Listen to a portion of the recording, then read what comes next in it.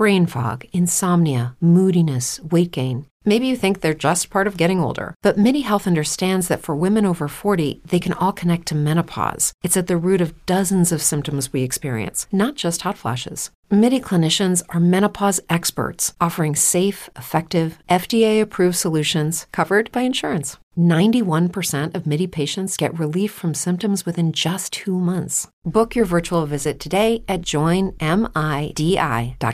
If you're a woman over 40 dealing with hot flashes, insomnia, brain fog, moodiness, or weight gain, you don't have to accept it as just another part of aging. The experts at MIDI Health know all these symptoms can be connected to the hormonal changes of menopause. And MIDI can help with safe, effective, FDA-approved solutions covered by insurance. 91% of MIDI patients get relief from symptoms within just 2 months. Book your virtual visit today at joinmidi.com. Yo, what's up, guys? I hope you enjoyed this episode. I will say, please forgive me for the bad quality on my end. My internet has been all over the place. We're going back and forth with the company, trying to work with a new company now so that we can continue to live stream and just extract the audio that way. But I had to use my phone, so that my audio is not as good, but Martin's audio is great. So I hope you guys can sit through this, because if you do, there's some really good gems in it. So I really enjoyed this discussion. So yeah, check it out.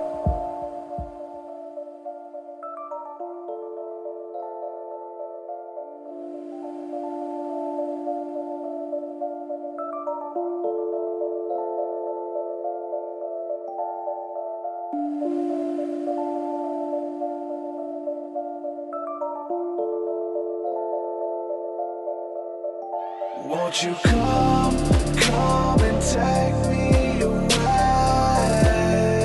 I just wanna be with you. Won't you come and take me away? To a place to walk on troubled seas, faith to stand when I don't believe. I just wanna be with you. Won't you come and take me away. I just wanna be with you. Won't you come? You are now locked into the Truth Seeker podcast, streaming live at truthseeker.com. Your source for spiritual and inspirational music, teachings, and media. This show is designed to help you grow in your walk with Christ and advance the kingdom of heaven. And now, your host, Truth Seeker. What's up, ladies and gentlemen? I'm your host, Truth Seeker. This is the Truth Seeker podcast. Excited and delighted to be with you guys again today. Got an awesome show planned for you. Recording things a little bit different today. Working off my phone till we can get a better internet, but we roll with the punches and do what we got to do to make it happen. So gonna have a good conversation lined up for you guys today. Excited to speak with my guest. Want to say a huge thank you to everyone who's been supporting my work via Patreon. Without your support, this doesn't exist. So thank you guys from the bottom of my heart. I want to give a shout out to some of the latest patrons we have within the last week or so. And always, forgive me for butchering these names. It's kind of part of it. But I'm going to give a shout out to Kenji Kolakau. I know that's not your name. I'm sorry. Kenji, thank you for joining with me, man. Padam Latois Limbu, thank you for believing in the work and coming on as well. Also, shout out to our latest patron here, which is Paula Fields. Man, thank you guys for believing in my work and making this possible. You guys are the enablers. If you'd like to support, please head on over to patreon.com/truthseeker. There, you get access to my entire discography of music. You get access to all of the unreleased music that I'm putting out. As soon as the song's done, it's uploaded. We got a bunch of extra benefits over there. The Thursday night Seer class, you get access to that. We do a Sunday morning class as well. Bunch of really cool stuff. Patreon.com/truthseeker. Get access to the meditations, all that cool stuff. So anyway, make sure you head on over there, check that out. And it means the world to me. So today, my guest is Martin Smith from the Flying Penguins podcast, radio show, whatever you want to call it. We're going to explore that a little bit more. Martin, welcome to the podcast, bro. How are you? Thanks, man. I'm doing well, Derek. a fellow next stager. That's right. what we've been doing, we've deemed ourselves the next stagers, not the new agers, not the old agers, but the next stagers. So it's really interesting to explore those concepts with you and Gil and Berlin, Karen, Michael Vasham, all of our fam there who's part of that. So, man, I guess for people who don't know who you are, man, let's just kind of give a groundwork for what you do and what you bring to the table. Sure. So, I guess, for me, kind of a quick story, I've been a believer my whole life, from 5 years old. And, kind of grew up in the church, did the normal church thing. And, I never really had one of those fall away stories come back necessarily, but lots of good friends that have. But for me, I started encountering through dreams and things when I was probably about 10 years old. And so, I would have dreams about spiritual warfare. Had a repeating dream that was just like the Matrix, actually, when I was roughly 10. And man, I always loved that dream because it was just a spiritual warfare dream as a 10-year-old. And like I said, my church didn't teach on spiritual warfare, nothing. And then, kind of as I got a little older into my teens, I started reading into the word a little bit more and started to understand my authority in Christ. And now I call that more of my identity in Christ. But I thought I was pretty tough in the spirit. And so I decided I was going to, tell the enemy what I thought of him and pretty much just mocked him. So that was, about the third night of doing that. And I guess in the midst of that, I was also reading Frank Peretti's books. I don't know if you've ever read any of his stuff, but I know his work. I haven't read any, but yeah.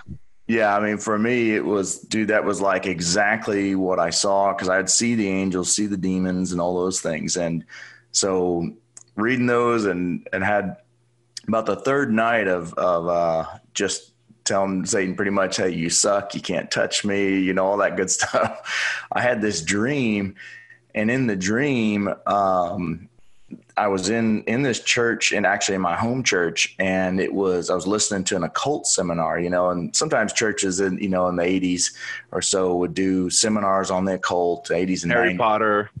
Yeah, Harry Potter, all that good stuff. And so in the dream, I'm sitting kind of towards the back, and this dude gets up and he's like, all right, I'm going to introduce you to one of the biggest demons in witchcraft in this dream. And all of a sudden, like, everything goes into slow motion. I'm like looking around behind me because I hear this, sounds like a jet engine. It's so loud. And it's this roar. And I look back, and this is a massive, massive church. And this thing is like stretched out with its arms way, way out. And on Scooby-Doo, the ghosts that would come that are shrouded and they've got the ripped kind of cloak. That's exactly what this thing looked like, man. But like it was probably, like a phantom. Yeah, like a phantom. And it was probably 40 feet wide. I mean, it was just massive.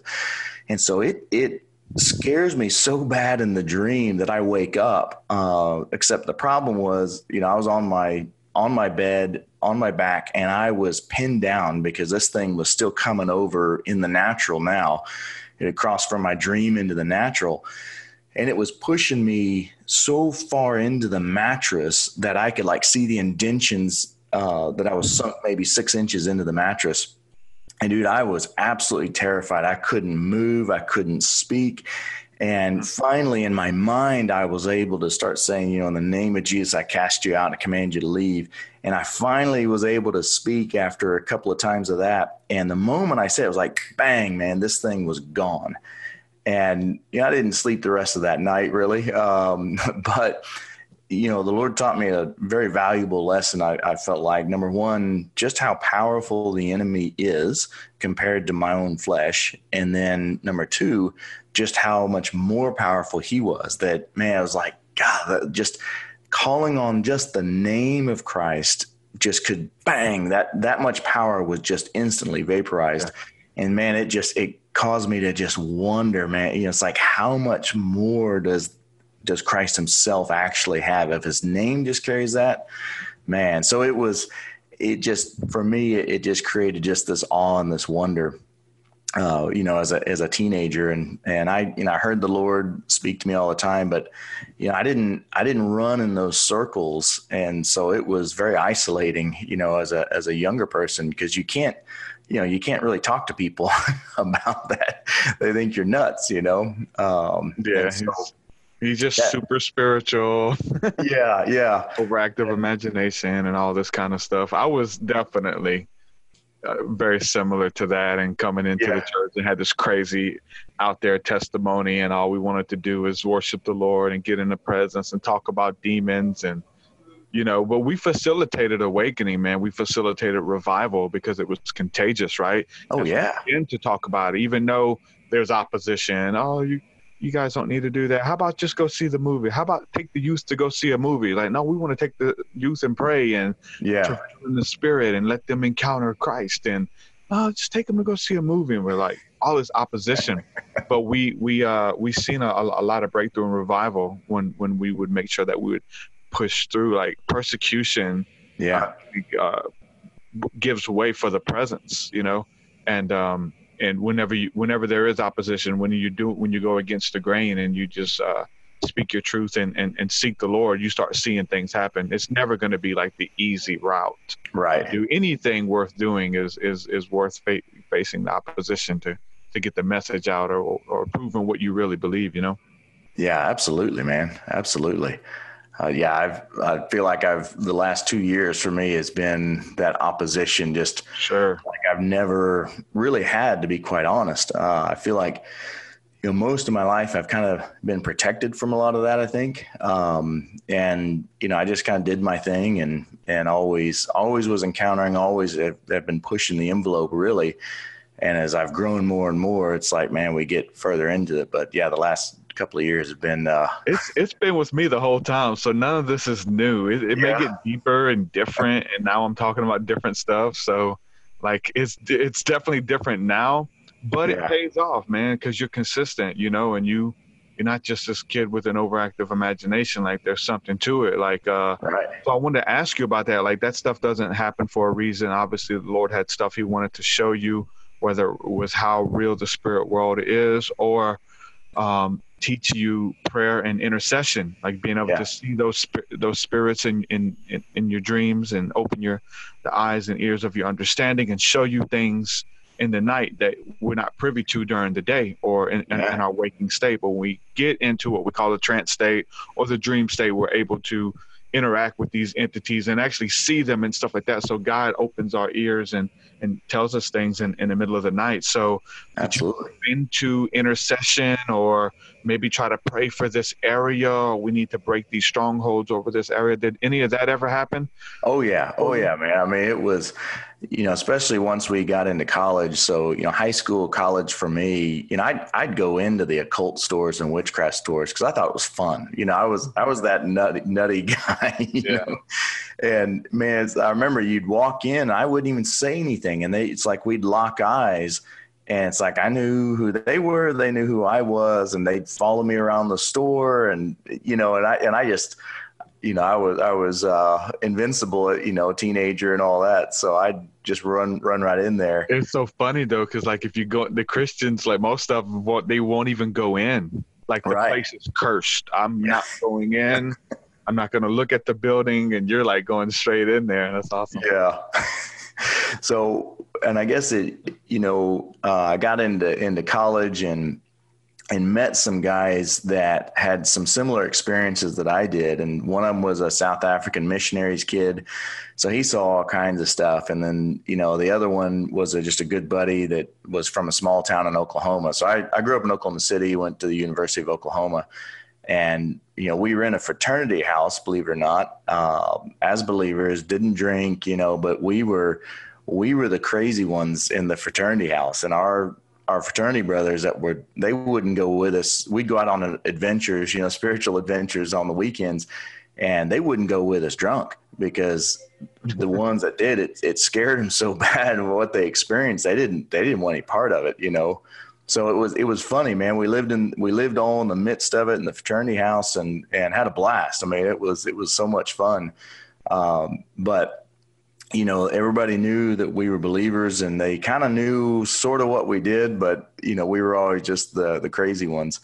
But I think, in college we had some pretty interesting things happening with, we'd get, have stuff on our lawn that, somebody tried to sacrifice whatever and all kinds of different things. And, we'd go after it and kind of pay attention to it. And I guess my mindset at that point was, man, I'm a warrior, and I'm going to just crush everything. And I think it's interesting how, for me, my view has changed even over the last couple of years with some of that. But I think kind of something interesting just to note is that, we got to our senior year in college, and, It's true that some things change as we get older. But if you're a woman over 40 and you're dealing with insomnia, brain fog, moodiness, and weight gain, you don't have to accept it as just another part of aging. And with MIDI Health, you can get help and stop pushing through it alone. The experts at MIDI understand that all these symptoms can be connected to the hormonal changes that happen around menopause, and MIDI can help you feel more like yourself again. Many healthcare providers aren't trained to treat or even recognize menopause symptoms. MIDI clinicians are menopause experts. They're dedicated to providing safe, effective, FDA-approved solutions for dozens of hormonal symptoms, not just hot flashes. Most importantly, they're covered by insurance. 91% of MIDI patients get relief from symptoms within just 2 months. You deserve to feel great. Book your virtual visit today at joinmidi.com. That's joinmidi.com. Brain fog, insomnia, moodiness, achy joints, weight gain. Maybe you're thinking they're all just part of getting older, or that's what your doctor tells you. But MIDI Health understands that for women over 40, they can all be connected. Hormonal changes that happen during perimenopause and menopause are at the root of dozens of symptoms women experience, not just hot flashes. MIDI specializes in compassionate care for women in menopause. Their solutions are safe, effective, and FDA approved. Plus, they're covered by insurance. A convenient telehealth visit with a MIDI clinician can be your first step to getting personalized care. They'll tailor a treatment plan for your symptoms and health history so you can get back to feeling great. 91% of MIDI patients get relief from symptoms within just 2 months. When your body changes, your care should too. Book your virtual visit today at joinmidi.com. That's joinmidi.com. We played in a band, and kind of actually a funny story is we used to co-lead worship for one of the Bible studies with Mercy Me before they were anything. And I saw the movie. Yeah, man. I mean, that was, they didn't ask me for a cameo, unfortunately, but our drummer in our band, so our band was called Washerman's Field, and our drummer was this guy named Robbie Schaefer. And we, got to know the Mercy Me guys, co-leading this Bible study, and they're just solid guys, man. I can't say enough about them. And then our senior year, we decided, hey, several of us were wanting to get married and go on to grad school. And so we broke the band up, and Robbie ended up, 6 months or so later, jumping on with Mercy Me. And so he's been the drummer, since they've really hit it big. So it's fun. I catch up with him every now and then, but we're not like tight, but they're just good, solid guys. But interesting thing is, man, we literally we were having encounters, stuff happening every day. We had a kind of a house church with students of about 50 students that were coming weekly. And then literally overnight for all of us, everything stopped. Like all the gifts, all the encounters, just like gone. And no one could figure it out. Of course, we went through the repentance and the, I must have sinned. I must have screwed something up, and just, searching our hearts and all that stuff. And there was nothing, man. And it kind of allowed we all kind of scattered, to be quite honest. And I had about 10 years, I would say, where it was dry as a desert, man. It was where before it was like, why at all? No. Well, I would say after, I got married, and, so life was changing and different things. And my wife's awesome. I mean, she's a spirit-filled woman and really, really cool. But it was interesting, man. It was like suddenly nothing was there. And I discovered that, it doesn't take that much faith, to be quite honest, when you're seeing signs and wonders and everything happening. Yeah.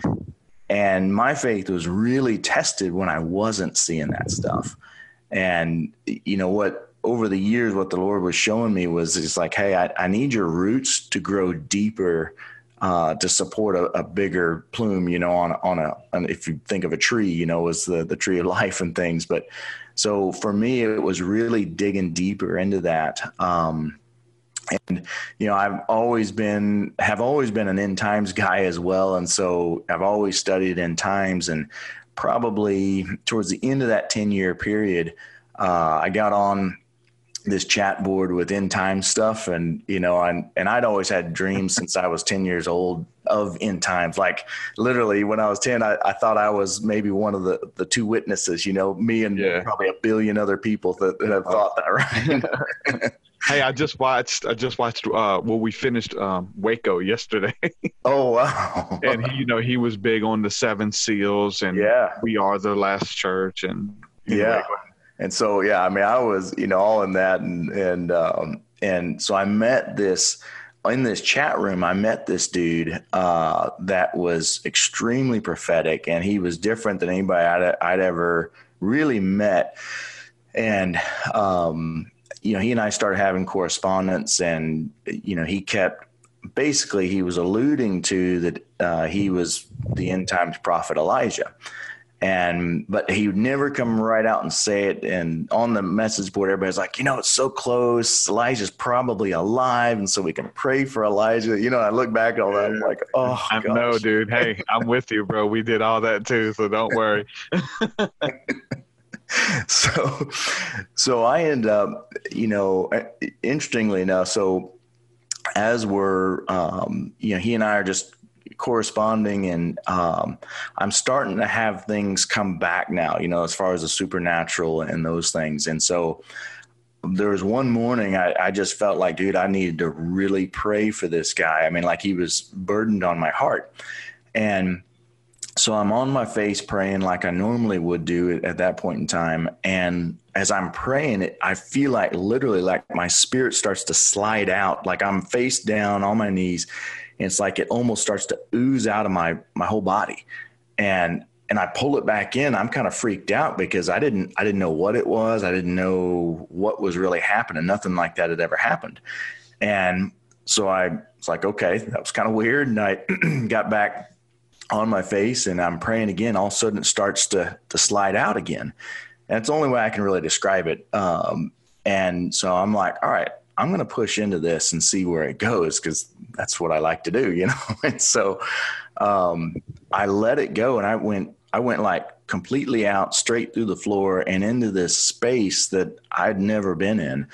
And, in the X-Men movies, when they're operating Cerebro, and, he's got that when he's looking through Cerebro, Professor X, and you see the illuminated bodies, like almost in that foggy kind of space. That's where I was. And I was like kind of floating, kind of swimming a little bit in this space. And I could see all these people that were lit up like their veins with light. And so I kind of, navigated through this space, and I ended up finding this guy in that space. And he's praying on the ground, and I'm seeing these demons just come in, and they're just hammering. I mean, he's just getting attacked. And so I just kind of flew over there and stood over him and put up just like a shield and just to protect him. And so I prayed over him like that, and then kind of felt like things were done. And then I came back, I guess, into my body, and I now realize, I now know what that is, kind of out of body, or even some may say kind of, either astral or, traveling in the spirit. I didn't know what it was at the time.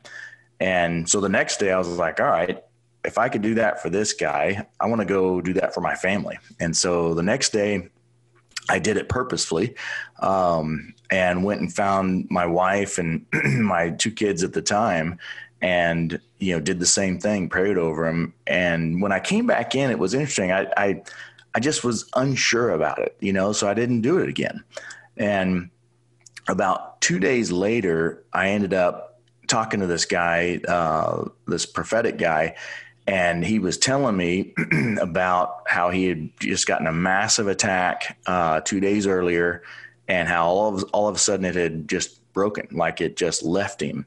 And as he and I discussed, we coordinated our times because he was in a different time zone, and it was the exact time I was in the spirit praying for him. And that was amazing. But interestingly enough, man, what happened was he ended up he kept asking me to pray that God would reveal who the end times prophet Elijah was. And so I'm at work, and so I'm a business consultant for oil and gas, and that's what I do full time. This is what I love to do here, and my passion. But one pays the bills, the other doesn't. Yeah. And so anyway, so this dude shoots me an email and asks for me to ask God to reveal who the end times prophet Elijah was. And it's like as a kind of a PS at the bottom of his email. And I'm sitting at work in Cubicleville, and I'm like, all right, I'll do that. And so I just said, God, would you show me who the end times prophet Elijah is? And I kid you not, man, it was like a lightning bolt strikes the room. It's like bang. And I mean, it flashes, and all of a sudden, maybe 5-6 feet out in front of me, like in the middle of the just the room in the space, this portal starts to open up, and it's like burning from the inside, and it's just opening like this, and it gets about this big, and it's like I can start to almost see through it. And it's the description in Revelation 4 of the throne room of God, with the lightning and all that. And I can hear like the angels worshiping. I mean, I'm blown away. And at the time, it was the most powerful vision, especially open vision like that I'd ever had. And it gets, maybe 3 feet wide. I'm thinking, dude, I'm crawling in that sucker. I mean, I'm just about to see if I can crawl into it, and it slams shut. And I hear this voice that says, this dude, and I'm not going to name his name, but it said, this dude is the end times prophet Elijah. And then it's gone. And I'm looking around the room thinking, did anybody else just see what happened here? and even my coworker came by me, and my face must have been white or something, because he said, dude, you okay? I'm like, I don't know.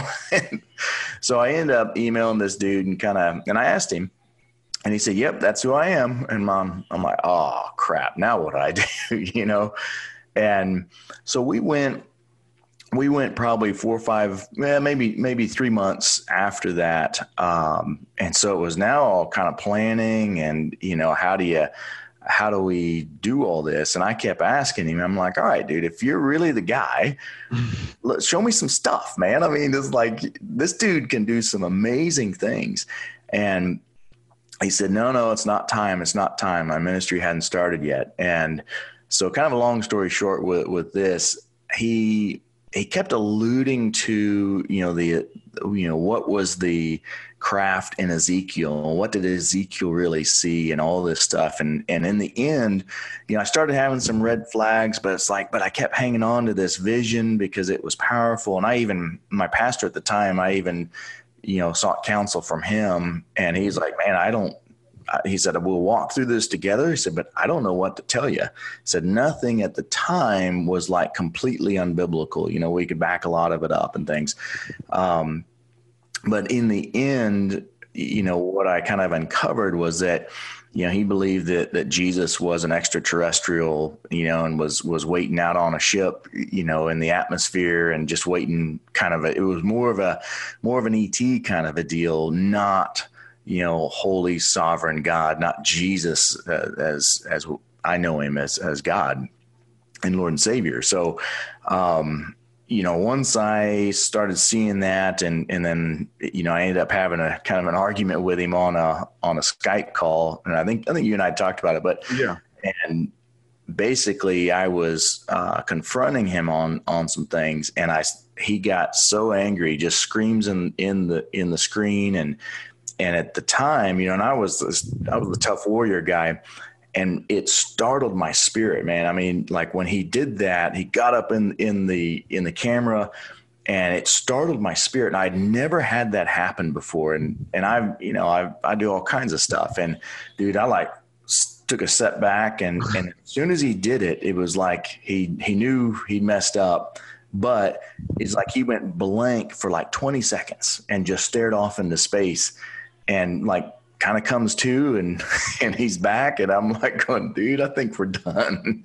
But what was crazy, there was a couple of other people in this little small group, and when I announced to the group, said, guys, I'm out. If you want to know why, you can call me directly. And a couple of them did, and they were all over the world.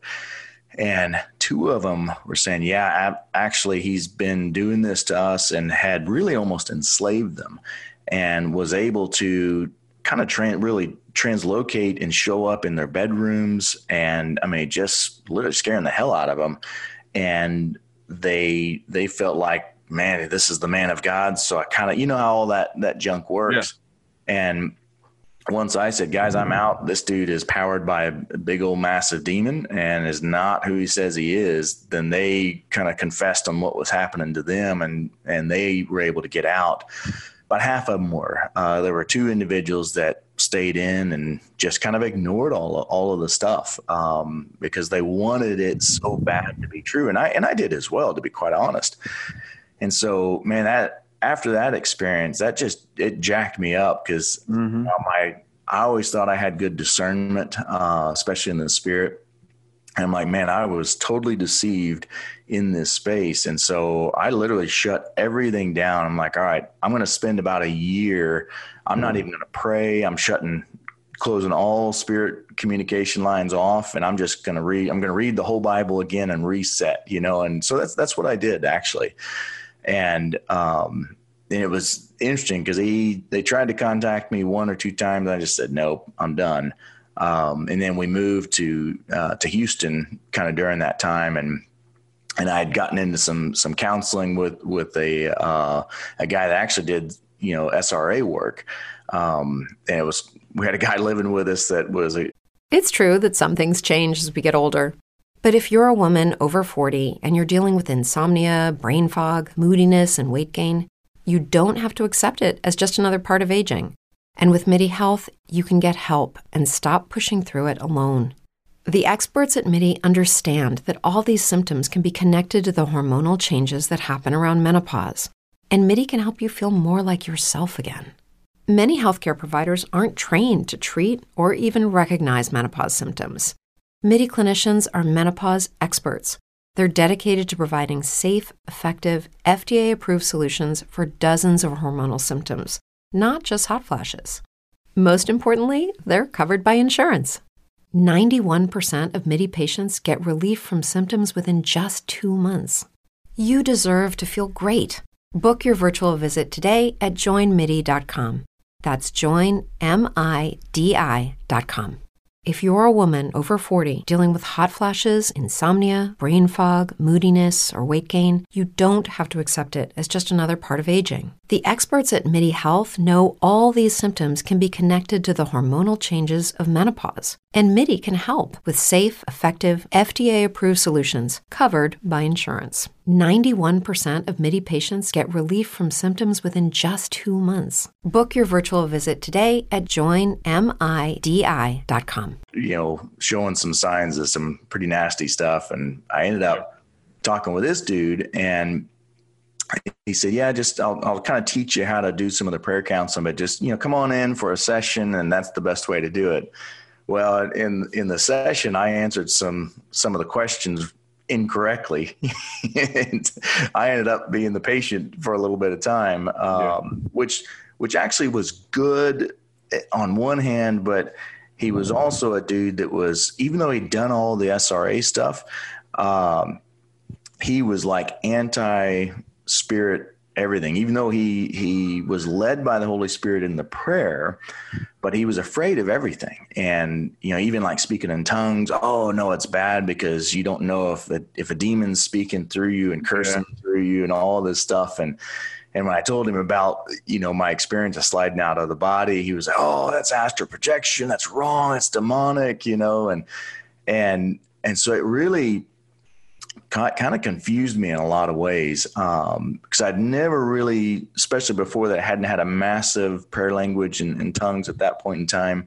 But I had enough, and I knew it's like, no, this is okay. There's good things and healthy things to this.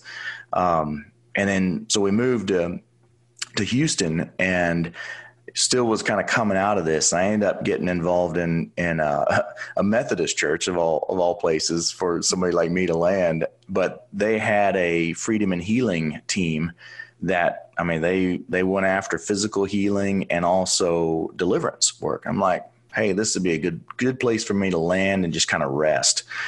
And so that was really a healing space for me. And just, they were all probably 20 years older than I was. And I'd never been in a place where there were educated men and women that were seasoned in life and just good, solid, wise people. And so that was healthy. But about 6 months after we moved to Houston, sitting at a barbecue, neighborhood barbecue, new neighbors and all that. And several of the guys and I were talking, just about life. And we discovered, we'd all grown up in the church, and a couple of us had some encounters. And the most common theme that we talked about was how bored we were in the church. We're like, dude, this is painful, man. It's boring. It's like you get into life and it's like conquer, it's like be successful. It's work hard. It's do all the things that you do and I do as well. And you get into church and it's like meek and mild, and you got to sit back and just be passive. Yeah. And it's like, dude, this sucks. I don't want to do this anymore. And, and the other was like, we don't want to do an accountability group because you know what? All those things is you tell me your sin, and then the other guy says why I'm bad and all the crap I got to do to fix it and all that stuff. So, but none of us leave changed, and it's more performance. And so we just said, hey, why don't we just meet together with no agenda, with no Bible study? And that was like, can you do that? And the purpose wasn't to go study books of the Bible or any other books.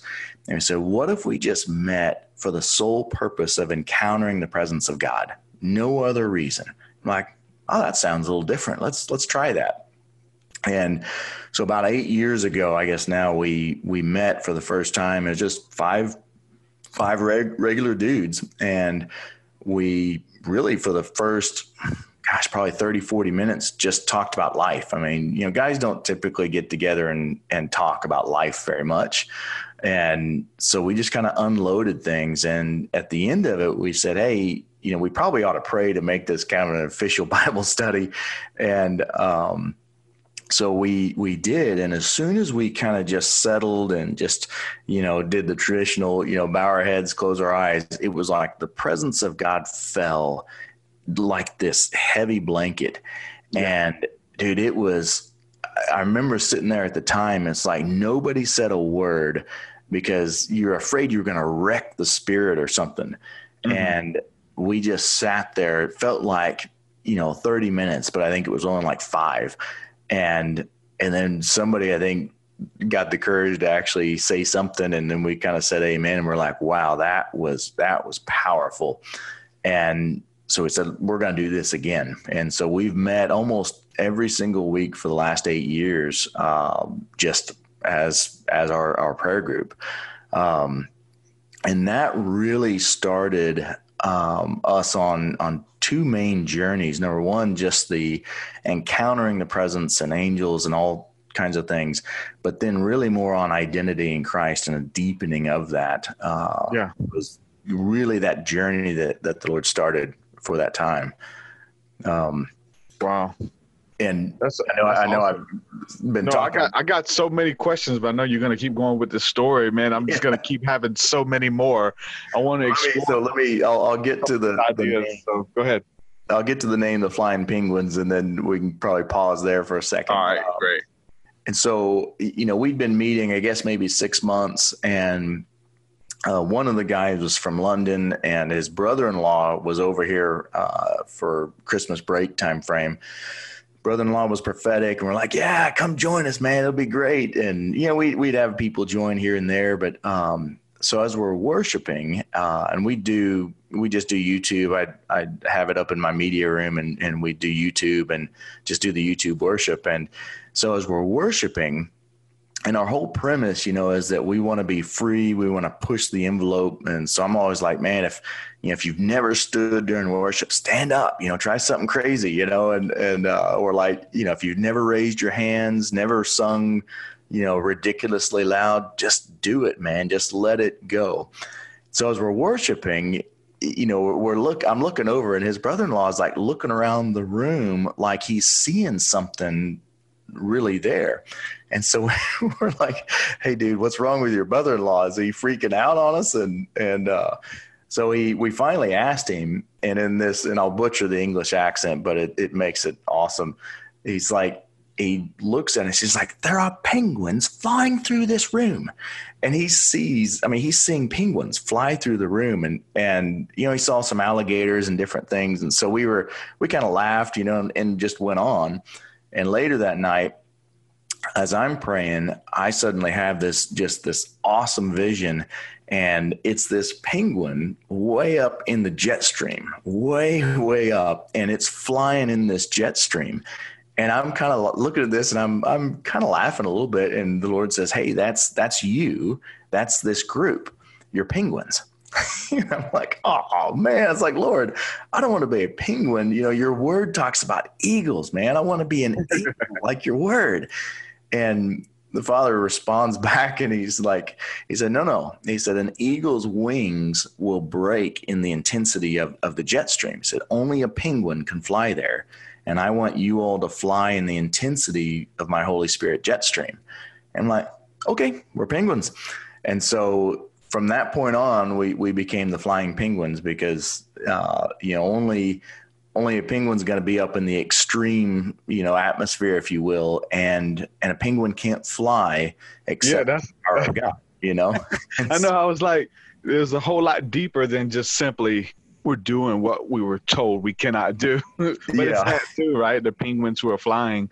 Something I just looked up here, just typing in, can penguins fly? And it says no, but they fly through the water. So they're able to fly through the water, essentially. Yeah. Their little wings and stuff. So that's really awesome, man. I really like the concept behind that too. It's awesome. It came from a vision like that. Oh, yeah. I want to go ahead and jump straight to a commercial break right quick. But on the other side, I got a couple questions for you about these encounters, man. I want to revisit that heaven portal hole and see what that was about, man. See what you think about that now. So we're going to go to a quick break. We'll be right back. Stay with us, guys. So the Encountering Jesus, the Hem of His Garment meditation, man, if you guys are familiar with the story in the Bible with the woman with the issue of blood, you're pretty much coming at it from her perspective. So you're translated back to ancient Jerusalem 2,000 years ago, and you're walking through the streets. Now, there's ambiance, we have voice actors and all of these things as you're encountering people walking through the streets. And as you're moving through the crowded streets, there's things on the left and on the right. They're trying to get your attention. There's vendors trying to sell you things. There's groups of ladies that you meet who are trying to pull you off the road. They're trying to gossip about you. You see all of this stuff going on, but you see Jesus straight ahead. And you're just trying to focus on Jesus with all of these different distractions that are coming. And the different distractions that I put in there were something that God translated to me that people were dealing with. And some of it was stuff that I have conquered in my own life that I was able just to kind of start rolling with it when the Lord told me to go there. But it's dealing with gossip. It's dealing with slander, backbiting, inconsistency, and getting pulled off the path. So as you're going through the meditation, you're being ministered to for some of these areas in your life that we've all struggled with. So again, you're pushing further. You see Jesus ahead of you, and you just know that all you got to do is get close to him. Everybody's fighting for his attention, and you just know you just got to get close enough just to say hello. Just close enough if he can see me. I just got to touch him. And so you go in, and I don't want to give it away, but you go in and you encounter the love of Christ. You encounter Jesus. He ministers to you, and it's just this beautiful encounter that you have. And it's about 16 minutes, but as you have this encounter, I've also created these meditations so that you can just kind of keep going. As you go in, you're already deep into the trance state. You can kind of keep going with the encounter. So the music continues to go for an hour. So there's testimonies about people who are going in and they're encountering Jesus, they're encountering God, they're encountering angels, and really just getting downloads from the Father's heart for themselves. So I urge you to check it out, the Encountering Jesus, the Hem of His Garment meditation, and I guarantee that you'll be blessed from checking it out.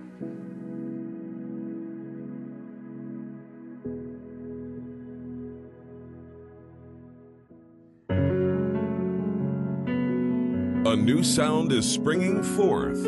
Join us for the Christ Consciousness Conference in Mobile, Alabama with Truth Seeker.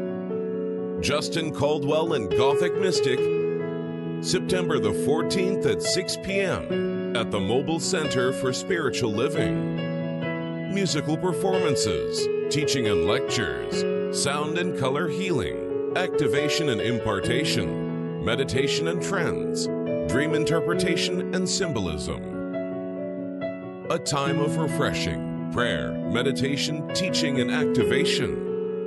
All are welcome to attend regardless of religious affiliation or spiritual background to encounter the presence of God in a deeper way.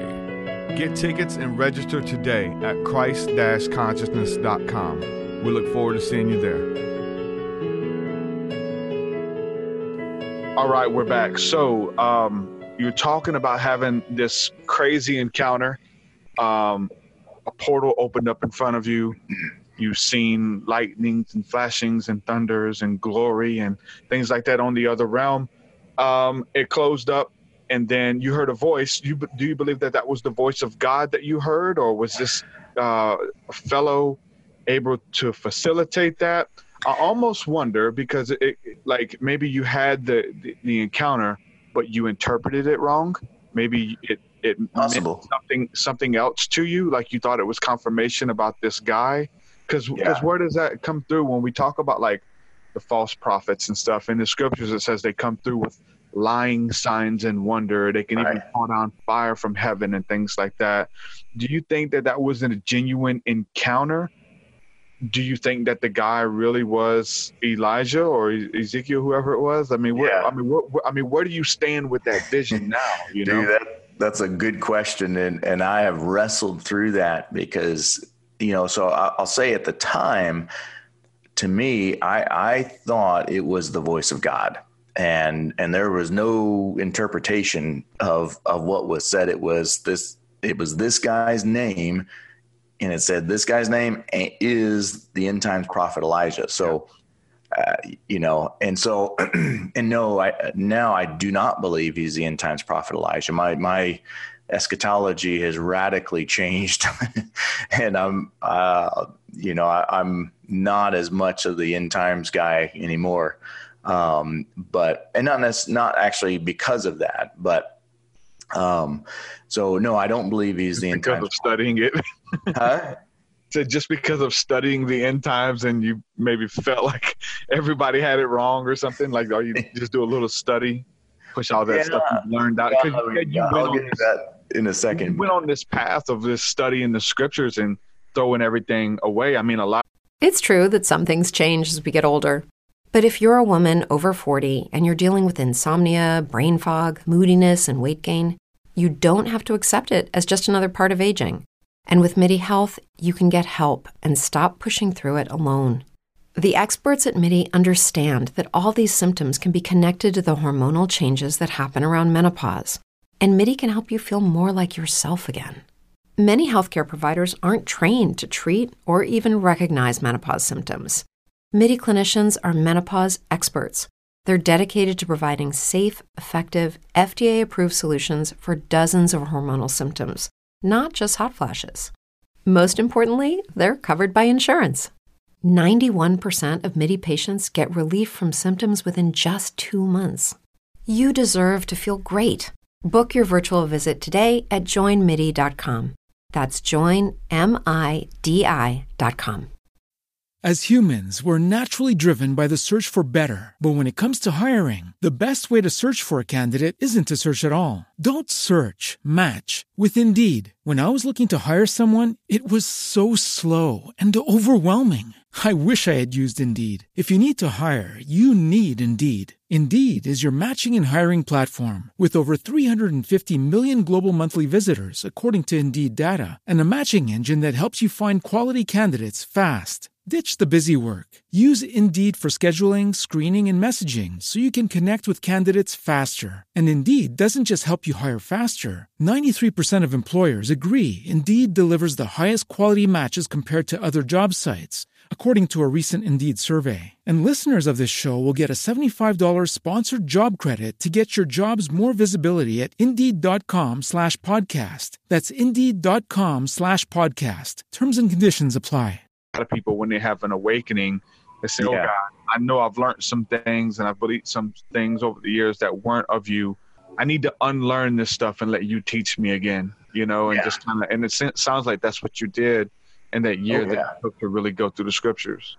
Yeah. And so as I've wrestled through it, I mean, I know now the dude's not the end times prophet Elijah. So then when I made that conclusion, and I still stand by that, now I'm like, well, crap.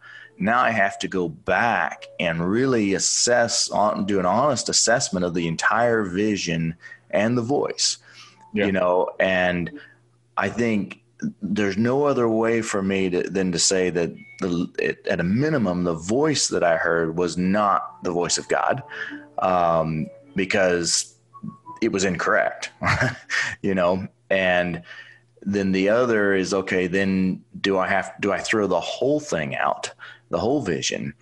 And to be honest, I don't know, because, the vision was, I think, in alignment with scripture. It was a portal that opened, which we see in Revelation 4, right? That's, Jesus says, hey, come up here. And some translations say, a door opened up. And I know in the Passion Translation, it talks about a portal opening up.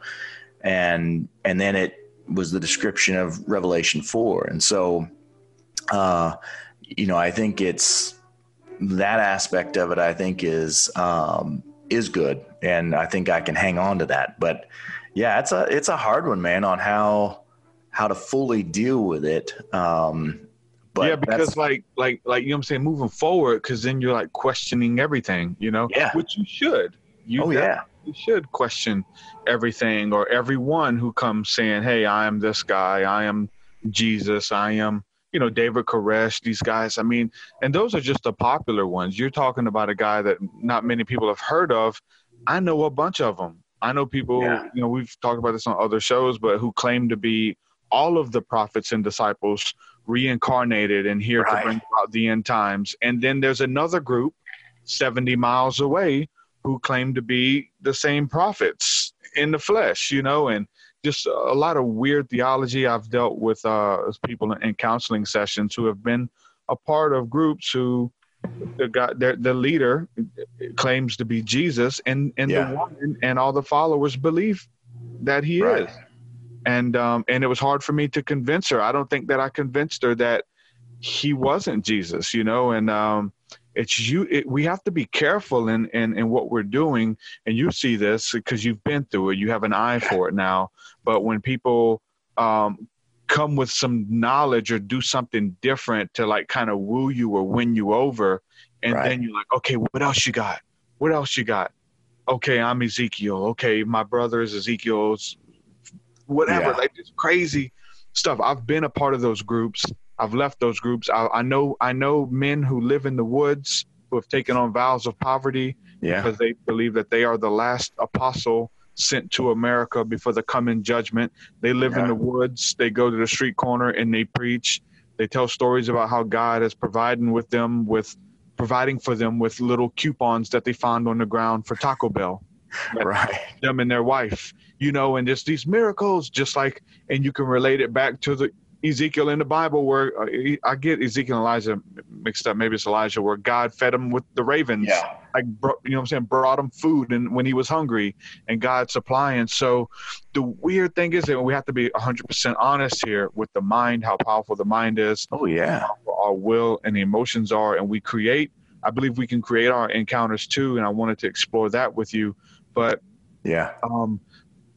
wanting something so much that we create it and we believe it for ourselves. I mean, this works with so much stuff, like whether it's a real encounter, whether God really showed up, or that through our mind we willed God to show up, or we summoned God to show up and say and do what we want it to do.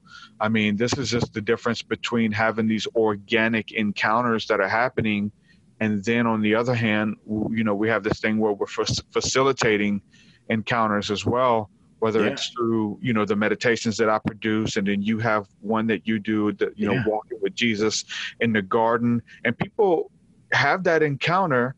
And it's like, okay, did I really encounter Jesus? I feel like I did. I'm changed. Yeah. I'm in tears. I found healing for my soul. And it's like he was really there, but was he really there? Did we summon him, or does it work both ways? And so it gets into the imagination, and creating these things. And we've talked to people who believe that God is the imagination, that God is consciousness, and it ties in with creating as you speak it, and facilitating your own encounter. And maybe what you guys are doing, we're having a meeting, and we're going to sit here until God moves. And then you all come with the same intention. The placebo kicks in, you create an encounter. God moves, God shows up, something happens, we explore it. We have this crazy encounter, but you kind of come expecting. So there's this weird thing about these organic things that happen. Right. How organic are they? At the same time, we have to explore that. And then the willful encounters that we're kind of creating ourselves. Because we don't want it to be something in our mind, but then again, we know we have to utilize the mind and the imagination to even have this conversation, or to even show up and hope something happens, or ask God for an encounter. You have to hope in your mind and in your heart that if I ask, he will show up. So let's do that. What that looks like or sounds like, is it something created in our minds? I remember, just going through the charismatic thing and praying for people in fire and falling out and stepping over people on the ground because everybody's rolling in the glory. And I love that stuff. Right. But it got to a point where I would pray inwardly and I would whisper it, Father, nothing fake, nothing made up, nothing fake, nothing made up. And I was like, if this is real, I want you to show up in power, but I don't want to will anything to happen. And and when I would approach it like that, crazy stuff would happen. Like God would move in power when we prayed for people, because I'm like, nothing fake, God, only you. I don't want to push nobody. I don't want to shake nobody. And God would really just wreck my mind and show up and fill everybody with glory and stuff. So what do you think about that, man? Because there's two sides to the coin. Maybe God is the coin. He is both sides of the two sides, right? What do you think? Yeah. No, it's an interesting question. I had somebody ask almost that same thing to me. I'd started journaling years and years ago, and I had this lady read my journal who wasn't really a believer, and she, it was cool because she didn't doubt the experiences, but she just asked, basically, how do you know, kind of what you're saying, how do you know it's Jesus or God? And not just you found the magic words and have tapped into something else, like kind of what you're saying, potentially like the consciousness or those things. And, I was like, man, at the time I'd never really thought of it like that. And so where I am, I think, number one, I guess the difference that I see is that there is something different with the name of Christ. I mean, any other name, man, you can invoke, you can do different things, but when you bring Jesus into the picture, into the situation, it's like there's something different with him, even if they don't like him or whatever. But when you bring Jesus in, it's like, man, there's power to that, and that really for me has kind of kept me focused on Christ and on him as Lord and Savior. So, I absolutely stick to that. But I also know, and I know you've seen a lot as well, that, there are people in the occult that, are not following Jesus, as the Son of God and, and as Savior, who move powerfully in the spiritual dimensions and in the spiritual planes. And so to me, it's foolish to deny, there isn't something else going on there. And so I think my opinion is, as human beings created in the image of God, which all of us are, I think we have that natural, innate desire to experience God the Father in spirit. And so if you have not accepted Christ and become a new creation, then you're trying to get in like through a back door or side door is kind of how I see it. And folks do operate in a spiritual dimension. And I'd say where I am right now with that is that there's definitely a spiritual plane or several planes that anyone I think can operate in. I mean, let's be honest. But then there's like the abode of God, the heavens that you can only access through the blood of Christ and having that regeneration, if you will. And it's interesting. We actually saw this with just probably a year and a half ago. We were in the group that we were with, we discovered there was some folks that just they weren't good people, and they were doing some bad stuff. And one of the younger guys was actually ascending with this other person in the spirit. And as they were coming up through, into the clouds, and he goes right through the clouds and into the throne room of God directly. And this other person literally bumped the bottom of the cloud and couldn't go any higher or any further, and was not able to enter into the throne room. And, initially and actually, I don't think he ever even told me that until after we discovered some things. I guess in our assessment was, wait a minute, there as a believer, there's no restriction. The veil's been torn. There's no separation. But if you're not, then there is that separation, I believe, in that. And that was excuse me, it really caused us to wonder, all right, so who is this person? What's really going on? But so I guess, I say that I do believe that anyone can operate in it. But there is a difference with Christ and becoming a new creation, which is only through Christ. But as far as do we summon it? Does it only come to us? That's a good question. And I struggled with that, a while ago, a number of years ago now, because it was like you. It's like, man, I don't want this to be fake. I know our imaginations are powerful. I know we can do things.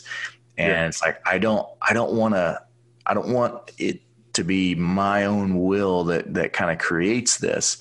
And so for a while I was like, all right, if I can control it, then it's no good. It's not God, And so I kind of went on those lines for a little bit. And then as we really got deeper into the penguins, things were happening so much, so fast, all the time.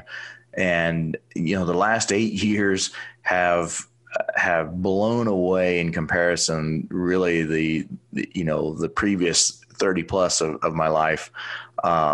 in supernaturally, I would say. And so I don't know, I think what I would say, at least now, as God's bringing me deeper into identity in Christ, and even as a co-heir with Christ, which is obviously what the word talks about, being co-heirs. And I didn't really understand. I still don't really understand it, to be quite honest.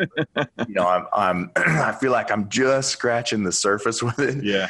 And the concept of how I understand being a co-heir is that you're on the same playing field, which is weird. As Christ, because of what he's done as a new creation. But then I have responsibility as well. I mean, if you look at a marriage relationship, it's intended to be co-equals, that it's a partnership and a co-heir kind of a relationship. And I think that's why there's so much bridal language in the New Testament, especially with our relationship with Christ, is because of that co-heir and that responsibility. So I do believe that we have the ability to, I hate to use the word manufacture, but I do believe that we manifest it happen. It's so crazy because it's weird. As humans, we're naturally driven by the search for better. But when it comes to hiring, the best way to search for a candidate isn't to search at all. Don't search, match with Indeed. When I was looking to hire someone, it was so slow and overwhelming. I wish I had used Indeed. If you need to hire, you need Indeed. Indeed is your matching and hiring platform with over 350 million global monthly visitors, according to Indeed data, and a matching engine that helps you find quality candidates fast. Ditch the busy work. Use Indeed for scheduling, screening, and messaging so you can connect with candidates faster. And Indeed doesn't just help you hire faster. 93% of employers agree Indeed delivers the highest quality matches compared to other job sites, according to a recent Indeed survey. And listeners of this show will get a $75 sponsored job credit to get your jobs more visibility at Indeed.com/podcast. That's Indeed.com/podcast. Terms and conditions apply. Every day, we rise, challenging ourselves to work for what we believe in. At U.S. Border Patrol, protecting our borders is more than a job. It's a calling. Agents answer the call, working together to keep our country and communities safe. If you're ready for a new mission, join U.S. Border Patrol and go beyond. Learn more at cbp.gov/careers. If you look back over those encounters, you can probably, to be honest, to see that you got what you desired for the most part, right? Yeah. Even in the spontaneous ones, you desired. But the hard thing is to say when you get something new, when you just open, maybe that's a desire too. Lord, blow our minds. Right. We want something new. And if you're looking for that, you're open for that, God shows up. I remember we would get what we were looking for with these encounters and stuff. And there's power in the mind, and you have the placebo effect as well, that if you believe it, you will receive it. I talk about that when it comes to, whether it's spiritual warfare or angels and demons or aliens or whatever, if you believe something, you can will it to happen, even if it's only in your mind and in your conscious realm and your reality for you. I was just thinking this morning, I was driving through the city and just remembering, when I was in those cults and the end time stuff, and we would study the architecture and look at Illuminati symbolism and stuff. And we were and you would just have daytime visions of everything being destroyed, of bombs dropping, of Christ splitting the sky, and whatever you're looking for, your worldview, it's going to change the way that you act and react and look at people and form conversations and want to engage people, even as a friend, and things like that. So it just all of this stuff shapes your worldview, and it's really hard to put your finger on it, because we're facilitating awakening, we're facilitating these encounters, and I have no doubt that these people are, that God wants to encounter people, right? Yes. It's his desire for us to just the depths in the realm, and maybe each realm of consciousness is a facet of who he is. Maybe the destruction side of God, the destroyer, and then maybe the other side of God, the creator, and then God, the friend, and then God, the lover, and God, the fighter, and like all of these different realms and areas of consciousness that he is real. Like you can explore whatever realm you want and whatever you believe, you're going to create and you're going to explore that. And it's real if it's only real to you in your worldview. And so I'm like you, man, on those beautiful encounters that we found out, what the Bible calls waiting on the Lord. Those who wait on the Lord shall renew their strength. And some of the most powerful times is just getting together with a group of brothers where two or more are gathered. There I am in the midst. See, none of this stuff works unless you believe in it. But if you believe in it, if you put your faith and believe in it, then you unlock the keys of the kingdom, or the mysteries of heaven, the mysteries of enlightenment, the mysteries of encounter with the living God and the depths of Christ, if you believe it. So we get together, we say, God, we just want you to show up and sit in silence, and things start happening, you know, and you create an encounter that way. And so you're looking at the Bible, the placebo effect, and people got what they were looking for. The woman with the issue of blood. There's no healing in the hem of his garment. No, he did not wear a special cloak that he charged up every night and it released energy and portions of it. That did not happen. Her faith and in her mind, her being knows that this guy is so beautiful. I've heard so many stories about him healing the sick, raising the dead. There's so many people in the way. All I got to do is get close enough. If I can touch the hem of his garment, and I'll be healed. Yeah. And it was given to her according to her faith, or according to her belief, because she believed it. And she encountered it. And then we see Jesus go into other cities, and here is God in the flesh, or the Son of God made manifest before creation. He's walking through the city healing people. And there's scriptures that say he healed everybody in that city. He went to another city. They knew who he was. They grew up with him.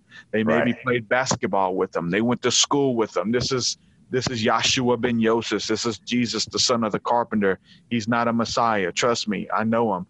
And he went into cities and couldn't heal anyone because of their unbelief. If they believed it, they could have received it and more. So it's the realms of your belief and your faith unlocking these different dimensions for you, and greater things are possible. So it's unlocked by your faith. But then it shows up when we have lack of faith, you know, and we've never encountered it. We don't know that this is real, and we're just going to come to a sermon. But just the beautiful mystery of it all, song and dance with God and creation, is just so mysterious. And the mystery, I believe, is revealed in Christ and the supremacy of Christ. And you saying his name has power. His name has power because you believed it has power, you know. And if I can just utter that word. His name wasn't Jesus, right? As far as like the pronunciation, and let's make sure we say it right. But if I could just get that name off of my lips, then this encounter, this nightmare, these demons will subside. And then you get the name out and it breaks. It's according to our faith, but we create it as we believe it, and we're able to enjoy those realms and encounter it and explore it, man. I don't know if you have anything to add off the back of my little rant, but it is this mystery and this song and dance that we create as we speak and as we believe. No, I'm with you. I mean, you know, and as you pointed out, I mean, clearly, biblically, faith plays a role and a significant role. But then, as you also said, in some cases, it doesn't seem to play a role, even despite a lack of faith. And if we even look at Paul, I mean, that was a total. I mean, he was 180, you know, and had the conversion knocked off his horse, all that good stuff. So it's, man, I mean, it's, it plays a huge role with that. And I don't know, I mean, it's kind of one of those, I'm always wrestling through it. And I find the more I encounter God the Father, especially, the more he unravels my theology. And then I have to kind of put it back together and then go dig into the word and like, dude, I never saw that before. And exactly what you're saying is because my filter had been, pointed a certain way. And, based on where I've grown up and my teaching and all this, it put blinders on in some cases. And it's there in the word the whole time. It was just how I interpreted it based on the filter that I had. And so I find that more often than not, man, is that the encounters unravel some of that theology and force me to go back and dig into the word. And for me, though, it's the word for me in the Bible is the anchor that keeps me on the straight and narrow. But I see the Bible as the introductory love letter. It's not, obviously, there are folks, your cessationists are like, man, nothing happens now. And if you can't see it in the Bible directly, then it's bad. And, and I love how Ian Clayton always says, like, show me a computer, show me a car, show me Facebook, all the things. Your Facebook ministry, show me. Yeah. Yeah. Facebook ministries, and so while the Bible, I believe, is the authority, the authoritarian word of God, but it's the opening, it's the introduction, because it's, we don't worship the Bible, it is what leads us to the person that we worship, which is God the Father and Jesus. And so it is that guideline, but it kind of puts, I guess, boundaries on it. I hesitate to say boundaries because every time I think I've found the boundary, it's blown out of the water, and I'm like, yeah, my goodness, But I guess for me, interesting things is that I actually just bought because of your interview a while ago with Praying Medic. So I bought a couple of his books. I hadn't read any of his stuff before and loved it. And I finished How to, Traveling in the Spirit Made Simple. And I realized, wow, I do almost everything he's talking about in there on pretty consistent basis. And I was like, man, the one thing I haven't had happen yet is the translocation, like what we see with Philip, the physical. And I know guys that have done that.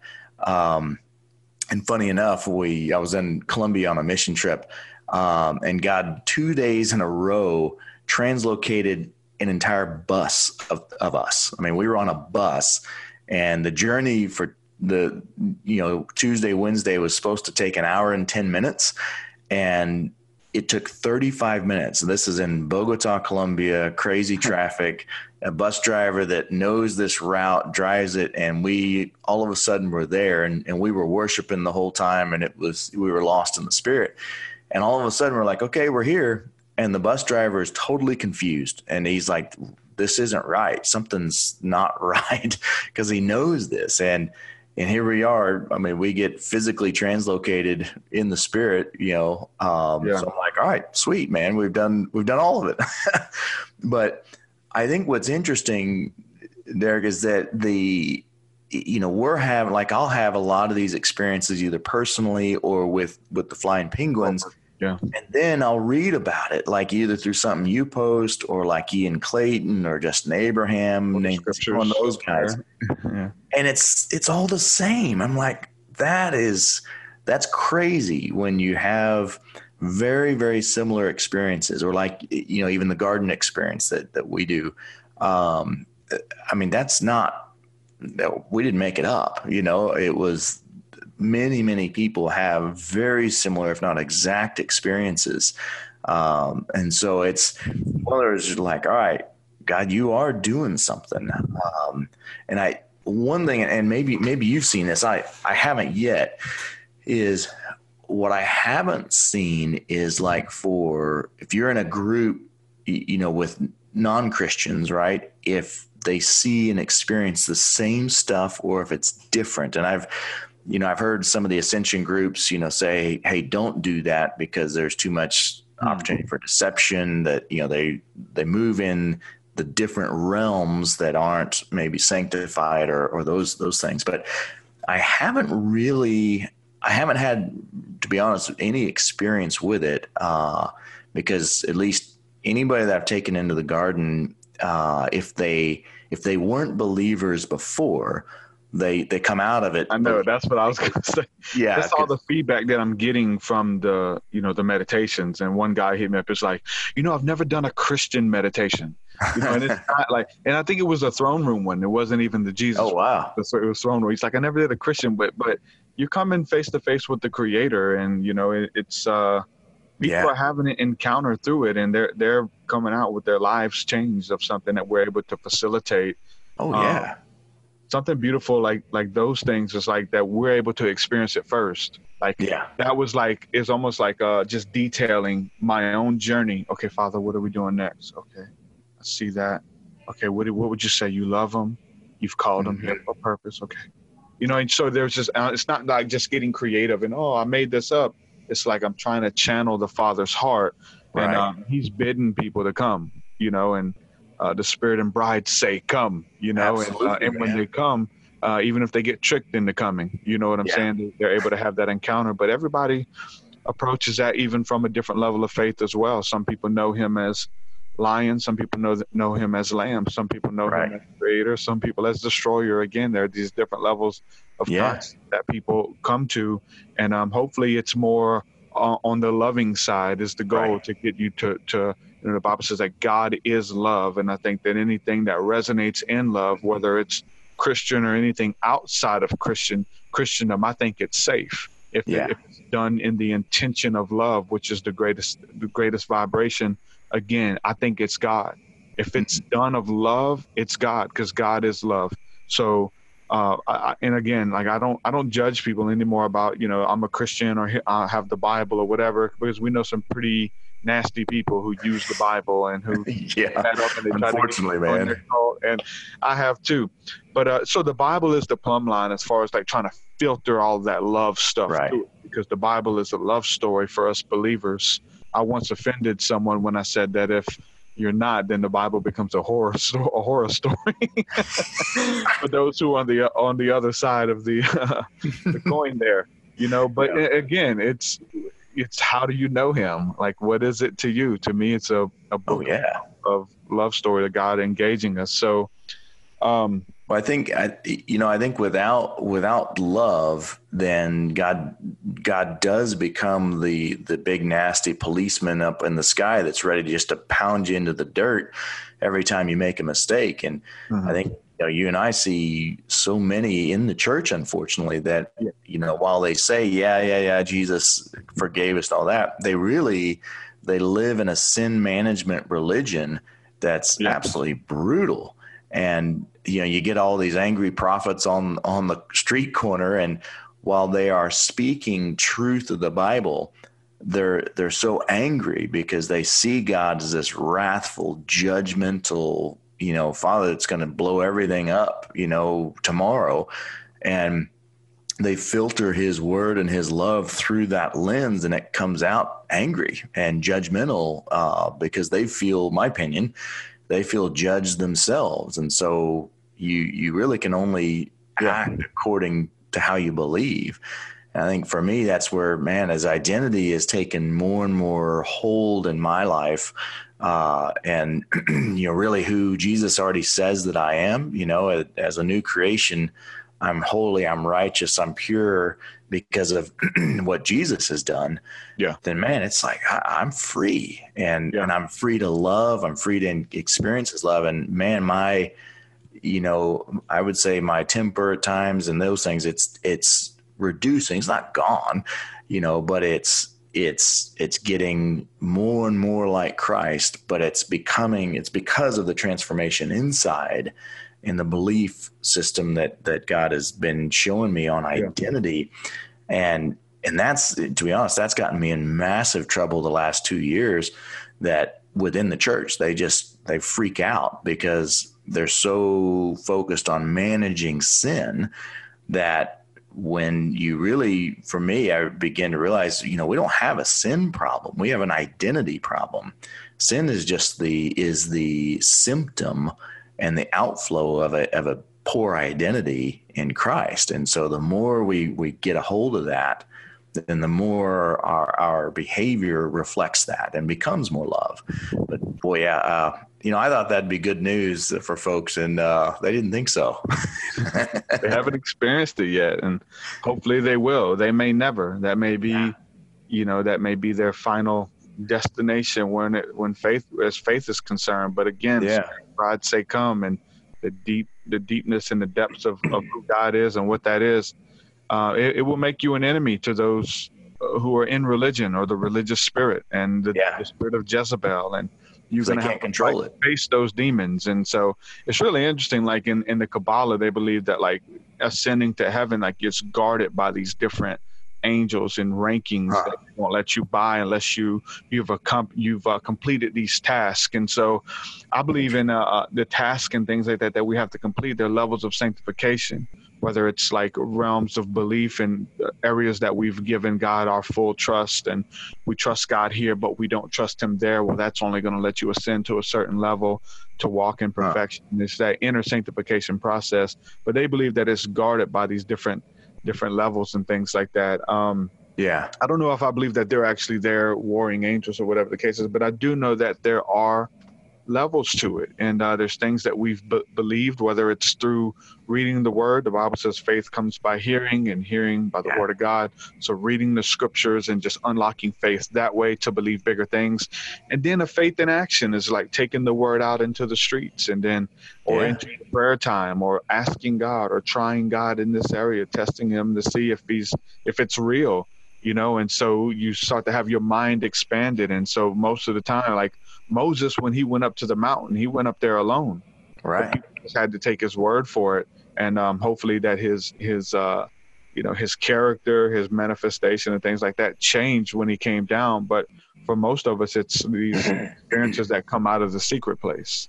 But it changes, and people want you to prove it. It's like, do I have to try to repeat it? I can take you with me on these encounters, these type of things for you to believe. But the things we've seen and experienced, man, the miracles we've seen God show up and provide, and all of that stuff, it's not really communicated through speech. It really is to have this intimate relationship with the Father, where you learn as a student and as a child firsthand through what he has mapped out for you, revealed through fellowship with the Holy Spirit, which is the teacher.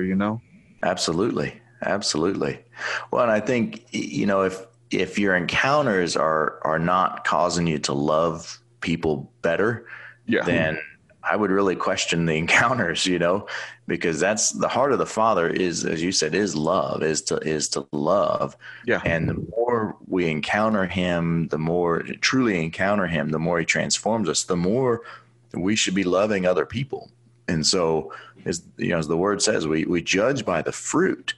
And if your fruit is rotten coming out of it, then man, you need to really look at those things and understand it. But I think just touching on the levels for a second, I think there is something to that. I think, but I see it as more like a maturity. Like I've got 4 kids, and I'm not going to give my 11-year-old son the keys to my car because he's not mature enough to drive yet. Can't reach the pedals really, but it's his, because everything that is mine is his as part of family, right? So he still, even though you wouldn't trust it to him, he still has access, like right now, to go get the keys, get the car, because it's his, essentially. Or when he wants a glass of milk, or when any of my kids want a glass of milk, they don't come ask me and beg me to go open the fridge and get milk. It's their house. They go get milk out of the fridge. And I think I can't lie. Mine does. She begs me to pour it for her. Well, a high schooler. There you go.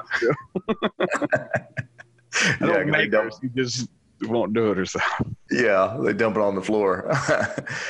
But I mean, it's that concept of as we mature, we gain access, really, if we can say it that way, to more and more of the inheritance that we already have, and we can drive later. We can do all those things. And, for me, you get inheritance when somebody dies, right? So Jesus has already died, and in the word says we get the inheritance, the full inheritance.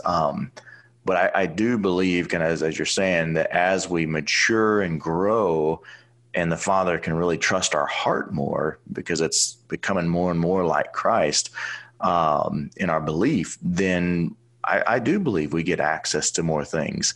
Because if, one thing I've realized is, guys that prophesy from up front, and more publicly, man, if their maturity is not that good, or if their view of God the Father is poor, dude, they do a ton of damage to people when they're prophesying doom and gloom and that kind of crap from a public setting, because they're seeing it, but their interpretation and how they interpret, instead of speaking life or the opposite of what they're seeing, they often will speak death. And man, it's awful. And I think that comes with maturity. But I also believe that some of these things that we can do, God doesn't allow us to do them yet because of the damage it would cause. I think we see that with Jesus, it's the sons of thunder, right? When they get pissed off because this town rejects them, right? I can't remember where it is, but they're like, hey, Jesus, should we call fire down and basically destroy the place? So it's like, I love it, man, because they were understanding who they were. They understood the power they had through Christ, but they didn't have the maturity yet. And you can just see Jesus just like, oh, guys, come on. I love that you're getting it, but no, you can't whack everybody, Yeah. So, yeah, it's interesting, man. And so, like, it's already there, but it's like your levels, we're going back again to the consciousness, the level of consciousness that you're walking in. Yeah. The term Christ consciousness. I think we're supposed to have the mind of Christ and understand what he knew. And but there's levels to it. We just know him as Savior.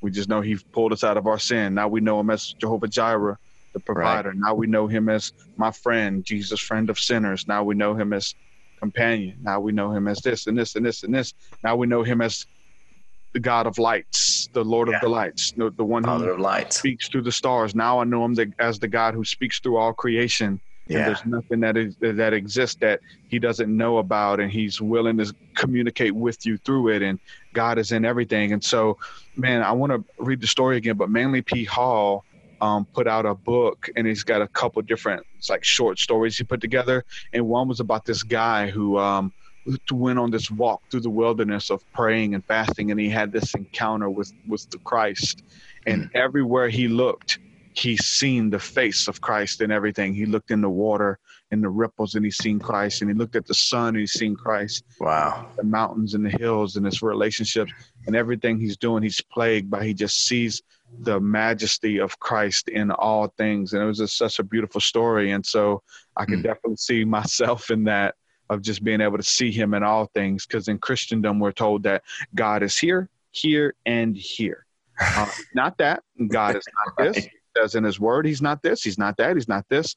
But it's like, just to see him in the duality of all things, of God in the light, of God who creates the light and creates the darkness, and he's in and of them both. And there's nothing that you can do. There's nowhere that you can go to escape this love and this all-consuming power. And again, that is a high level of consciousness to walk in, to be able to see him operating in all things. Therefore, you can be compassionate and help other people when they're going through stuff. Why? Because you've trained yourself to see what God is saying in this situation, and then to even create an encounter like we're talking about. Get together with a couple of people, sit in silence. Okay, God, what are you saying? What are you doing? And now it's just become just a simple prayer for people. When it's a small gathering, somebody will tell us their story, what they're dealing with, asking for prayer, and we just say, okay, Father, what would you say? Right. What would you say? We've heard their story. We know her opinion, what she's going through. What would you say? And just really position yourself to know that God is speaking through some things. No, through all things, man. And God is He's communicating with us, and there's something to be learned. And we see that in Paul's journey with his ailment that he was dealing with. And God said, Right. look, I got something I want to teach you. I want to teach you that you can worship me when everything's going good, but you seem to have a problem when things get kind of shaky.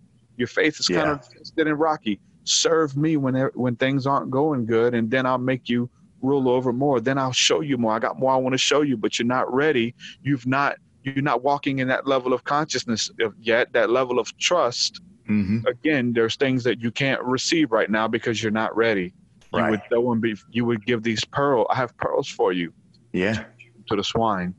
Well, and even Jesus says that, and I can't remember. It was one of the Pharisees that came to him, and he's like, dude, if you can't even understand things here that I'm trying to explain to you, there's no chance for you to understand heavenly things, And so that's the thing, is there is more out there. And I think, it's interesting with the kind of your commentary on in Christendom, you're taught, no, he's not nature. He's not this, but what I see more and more is like, it's the fingerprint of God. It's the essence of God. It's he's the creator of all things. So his essence, his fingerprints are everywhere. And so I think we can see the beauty of it, but of course then it's the, New Ages, everything is God, or that it's, if you get into more of the Hindu side or those things, that it's, God is in everything. And I think you can kind of, to me, it's like it's easy to get it mixed up to where then you begin worshiping nature instead of seeing the glory of it. And really, and I do believe creation, as the word says, is alive. I mean, there's something to that. I don't fully understand it, but the word says the rocks will cry out, the trees will clap their hands, and you can say, oh, that's metaphorical, but there's too many stories. Yeah, exactly. And there's too many things out there that I'm seeing this like, okay, no, everything is in, it's all worshiping God the Father. It's all directed there. There is a glory of God that is worshiped. And then as co-heirs and sons, we have a responsibility in that, and even how we take care of the earth and the planet. That's our responsibility, and we've done a crap job of it. As humans, we're naturally driven by the search for better. But when it comes to hiring, the best way to search for a candidate isn't to search at all. Don't search, match with Indeed. When I was looking to hire someone, it was so slow and overwhelming. I wish I had used Indeed. If you need to hire, you need Indeed. Indeed is your matching and hiring platform with over 350 million global monthly visitors, according to Indeed data, and a matching engine that helps you find quality candidates fast. Ditch the busy work. Use Indeed for scheduling, screening, and messaging so you can connect with candidates faster. And Indeed doesn't just help you hire faster. 93% of employers agree Indeed delivers the highest quality matches compared to other job sites, according to a recent Indeed survey. And listeners of this show will get a $75 sponsored job credit to get your jobs more visibility at Indeed.com/podcast. That's Indeed.com/podcast. Terms and conditions apply. What if you could have a career where the opportunities are as vast as our nation, where it's not about mission statements, but a shared mission? At U.S. Customs and Border Protection, we go beyond to protect more than borders. From ship to shore, air to ground, cities to local communities, CBP agents and officers are keeping people safe. Join U.S. Customs and Border Protection and go beyond for something far greater than yourself. Learn more at cbp.gov/careers. And I think part of that is because, so much of the church is this end times view. It's going to blow up anyway. Don't worry about taking care of it. And I think that's sad, because and that goes to the earth, but then I've heard them do that about the body. Yeah. I like chicken tenders. And the old Baptists, get out by 12 so we could watch the football game and hit the buffet. Like that was their big thing. And the church was full of obese people, and they have this thinking of where they're, this is just a temporal body and, it doesn't mean anything. And it's a shell and I'm going to give it up soon. And Right. You would hear them like even mock people working out, make fun of people working out on a body that's going to be destroyed by fire and worm will eat. I've heard like Jimmy Swaggart and Donnie Swaggart and those guys who I really love their revelation of the cross, man. They have a revelation like no other. But you would hear them be right on some things, and other things, it would just like turn your stomach. It's making fun of people who want to protect the planet or save the whales, and they're just bragging about polluting the water and all kind of weird stuff. Oh, yeah. So becoming conscious of that, seeing God in that, in nature and in the animals and in relationships, you know, and seeing God in Jimmy Swaggart's ministry. Oh, seeing God in the ministries that you don't like, and being able to see the good in it and have a prophetic eye for it. Now, you can get into trouble by doing that, but it's still being able to see what they're bringing to the table, man. That's good, you know. Oh, yeah. The broken clock is right twice a day, you know. Exactly. Well, and I think, you know, so many, and unfortunately it's like we're almost taught to abuse your body and to think it and see it as trash, right? Because the flesh is sinful. And I think when we've got that view, then, you know, because our flesh is part of creation, and so it responds to us. I mean, we're sons of the King. We have authority and power. So our body does respond to us. Our flesh does. And if we are speaking death over it, then you're going to get sick and those things. Yeah. And, you know, if we're speaking life over it, then things respond differently. And I think it's and again, to me, it all comes to that short-term mentality and really a misunderstanding that there's a sense that this flesh is just worthless. We just need to shed the earth suit and jump in spirit, and it's all good. If the Lord tarry. Yeah, exactly. But it's like, all right, if that's our view, then we've totally misunderstood the resurrection, because Jesus had a physical resurrection for a purpose. And I'll be honest, I don't fully understand why he had the physical resurrection. I mean, yes, there's the standards for, you know, to heal the body and those things, but it's not just for when we die and go to heaven. Or else we would have seen him in a vision, you know, or the Bible would have said a vision, not walking around physically, eating, touching, all those things. So I think there's something to the resurrected body, which I do believe as new creations, all of us have now. We're not waiting for it. We have a resurrected body. And I'm not 100% sure what we can do with it yet. Some people are going out on some far out things about eternal life and living forever in the flesh, and they believe it. And hey, maybe they'll receive it. Who am I to tell them no? You know what I'm saying? Like, who am I? I'll be honest, man. I've been stretched on that very subject. And you got guys like Kirby who, you know, they eat for only once every 30 days or live off of next to nothing. And I've experimented quite a bit with that, you know, and going 5 to 7 days and getting in the spirit and praying and just, you know, feeling full. I mean, it's crazy. There's more to it than I think many understand or even are willing to admit. So I mean, it's like, man, there's so much we can do that I think we limit ourselves, really. I mean, as part of that faith thing, you know, I joke that, you know, Jesus says that we can do everything that he did and more. And one of those is he walked on water. And I joke, is like, man, I've been wet in my pool, you know, so many times trying to walk across it, because I do believe one day I think I'm going to be able to do that. But it's not my power. It's stretching faith. You know, it's even if I never do, every time I attempt and every time I go, it stretches my faith. And that's what I want is to get my faith stretched. And if Chris Angel did it, you can do it. Yeah. Yeah, exactly. Because, well, and that's a good point though, because we see in the occult, dude, they move in power. I mean, there's no denying that stuff. There's a power to it. I do believe that you know, in Christ, he everything's under his feet. So that is the ultimate and supreme power. Yeah. But there's a power to those things, and Yeah, they do it. I mean, I know you've seen it. I've seen it. It's like, whew.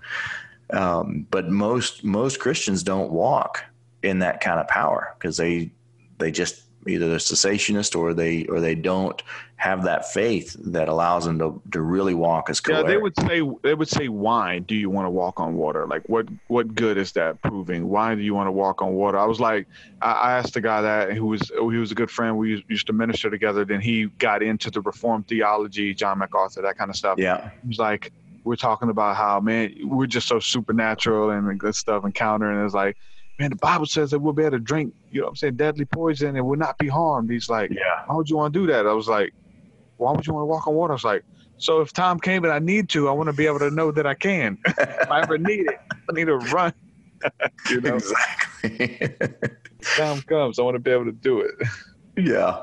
Well, and to be honest, I think there are some things because it's fun. I think we get this. Because I can.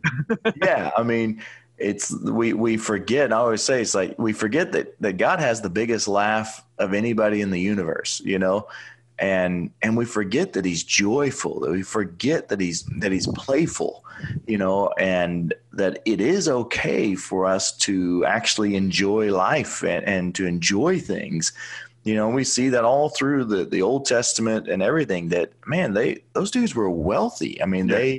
They enjoyed things. I mean, it talks about strong drink. I'm not advocating alcoholism, but at the same time, there are so many things in the Bible that, I mean, wouldn't be allowed in the church today if we think of it. But it's biblical, and these are the heroes of the faith. Yeah, man. There's so much more. And so hopefully that people who are listening, they just get that. Like, there's no cap on it. Like, there's no cap on the realms of God and what you have access to, what you're privy to. And you just have to access it by faith and be taught of the Lord himself. Yeah. And to be a true disciple, not of Martin or Derek or Gil or whoever. Exactly. But you be a disciple of Christ and let him that's his job. Let the Spirit do his job. His job is to teach you and lead you and guide you into all truth. And the Bible even says that in 1 John that you need not any man to teach you, but the Holy Spirit, which is the Spirit of truth, will guide you into all truth. And that's what he does best. And so when you get inducted into that mystery school, which we all are, we're drawn away to go to that college, and learn. Yeah. And I use this term a lot, but in the mystery school realm, they have a term that they call the invisible college, and they're taught by the masters and the angels and the spirits that teach them the invisible college. So I liken that to our invisible college. God, the Father, Holy Spirit, Jesus, the angels, the elders were being taught, maybe our ancestors, maybe the nature spirits. I don't know. Maybe there's a course we have to take with nature spirits where we sit outside and just, meditate and let the cool breeze hit your face. And I've done that and had beautiful encounters. Open my eyes and there's birds all around me, like insane. And then I see the wind moving through the trees, and it's the Spirit. And it's like, it's almost like a creature moving the trees, and it's just the wind, the cool of the day. And it's like, wow, I'm just in the beauty of this realm that I'm able to see God or see how connected I am to my prayers and asking God to show up in that way. And just so there's no cap on it.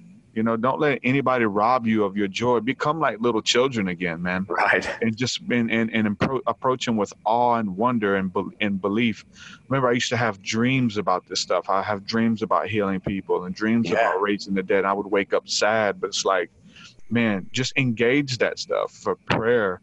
Believe the impossible again, and God is looking for people who he can send out there who are just willing to trust him and that stuff. And he's got great and mighty things that you do not know and cannot find out unless you draw away into the secret chambers of the Lord.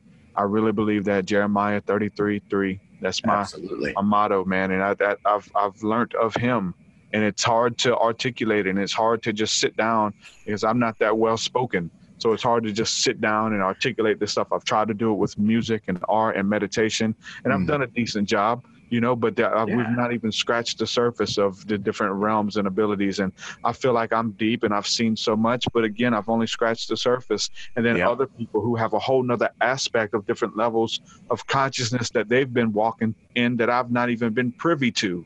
So we get them on the show. We want to interview them and hear their stories, man. So, bro, I really appreciate you coming on, man. Let people know where they can get involved with what you do, what you bring to the table, your work. Yeah. When we can get a recorded version of that walk through the garden with Jesus, Yeah. Yeah. So, we've got our website. It's theflyingpenguins.org. I'm also on a YouTube channel, which is just the Flying Penguins. And that's probably the best place with like the garden experience, just how to hang out with Jesus. And walks you through, a bit of the background with it, but then also how to actually encounter. And I kind of lead through that encounter. Then we've also got a Facebook page, the Flying Penguins, as well. And then of course, with the next stagers and, with what you and I get to do.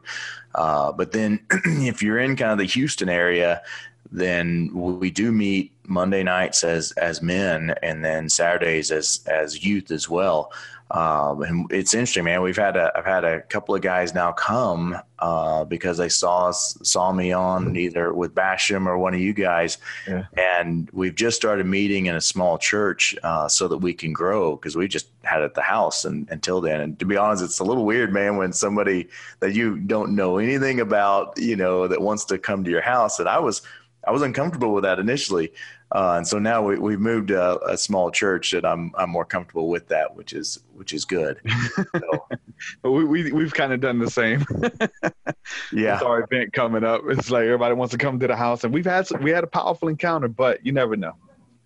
Never know. Yeah. We're gonna do it our event at a building. But yeah, man, I want to thank you again as well, man, just publicly for being a patron and supporting my work and believing in the vision and everything that you bring to the table. It's beautiful, and you got so much more to offer.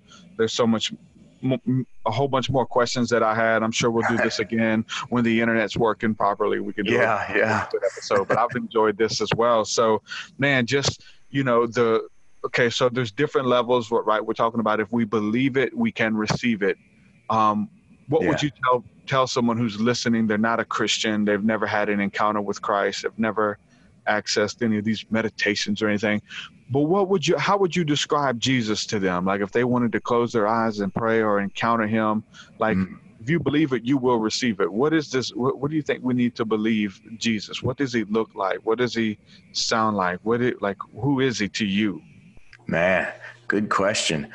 I think, so for me, I see Jesus as a fella, oftentimes that looks similar to me, sounds similar to me in my mind, but there's such a love there that, in a freedom that, man, everything I thought negative about myself, when I get into the presence of God and in front of Jesus, all that falls off, man. And it's like, I feel so loved, so accepted, no matter what I'm doing. It's like he just integrates within me, and his love and acceptance just overwhelms me. And that's what transforms me. And so, what I would say to somebody that doesn't, has never experienced Jesus, is like, that's what's waiting for you in Christ. No matter what has happened to you, no matter what your life has been like and what others say about you, there is the God of the universe is dying desperately to have a relationship with you and to just overwhelm you with his love and acceptance. That's really what I'm after, and why we do the garden experiences, because I want not only on myself but everybody to have that face-to-face encounter with Christ. Because, dude, there are no words, as I know when you encounter him, there's some things you can't explain, but it's like you're home and you're loved and you're accepted, man. I just love it. That's good. Man, as you were sharing that, I felt the Spirit, man. And I seen on you, it was the Spirit of God in your heart center coming out from your heart, coming out in layers and waves, coming out all the way to your skin, washing you, refreshing you, cleansing you with love, and then going back into the heart. So it's like from within and without. This is cleansing from the heart, coming out to cleanse and then just going back in, radiating bigger and bigger. And I can feel it. I think there's something. Oh, man. It's so good. If anybody listening, man, just know that he loves you. And he's made all provision. Listen, he's moved heaven and earth for you to know who he is. And if you don't know who he is, if you're in a place right now where you can pray, I'm going to say a prayer and we'll let Martin pray as well. But I just want, God, I just thank you for Christ, Lord, just for the sacrifice, Lord, that you've made for us, Lord. You've literally moved heaven and earth, Lord, that we wouldn't have any excuse that we would be separated from you, that all we got to do is ask, Father. You're closer than our next breath, Father. So we just celebrate you. We thank you for your presence and for your love, God. And I just ask you, for anybody out there who's listening, who has never encountered your presence, they have never felt this love from above, this love from within, also from without, God, I just ask you just to overtake them. Yeah. Shadow them with your love, God, your peace, your joy, your righteousness that only comes from you. We may have tried to find it in the things of the earth, God, and things in other realms and drugs and relationships and substances, God, but true joy, true peace, and true bliss, literally, God, is tangible euphoria, light of love, God, comes from you. I just ask you to overtake them right now. I speak peace upon them. And even as I've seen in the vision, God, coming out from their heart, Lord, creating them a clean heart, Father God, and then radiate out and just throughout their atoms, God, their synapses, Lord, the electrical system in their body, just clean it all, hook it all back up right according to your word, God. Bring forth healing, mind, body, and spirit, I pray in Jesus' name. Overshadow them with your love. We bless you, God. Yeah, Father, I'm just so in love with you, so blown away by your presence and just who you are. And Father, I just speak to anybody right now listening, whether you are a believer in Christ or not, that you would encounter them. I just speak that right now, just incredible encounters face to face with you, Jesus, where that you define who they are. You tell them who they are in you. And I just speak to all negativity, all harsh words, that they would just be broken right now, and that your truth would just flow into them and out from them, Father God, and that your love and acceptance would be there. So Jesus, I thank you for that. And for those that are stuck in bondage and are into other things, there is freedom in Christ. And I just speak that freedom to you now. And Jesus, that you would show them the truth of what they're into and what they're bound up into. And that it would be like this keyhole that you would present to them, and that you give them the key that they can unlock and all the chains come off.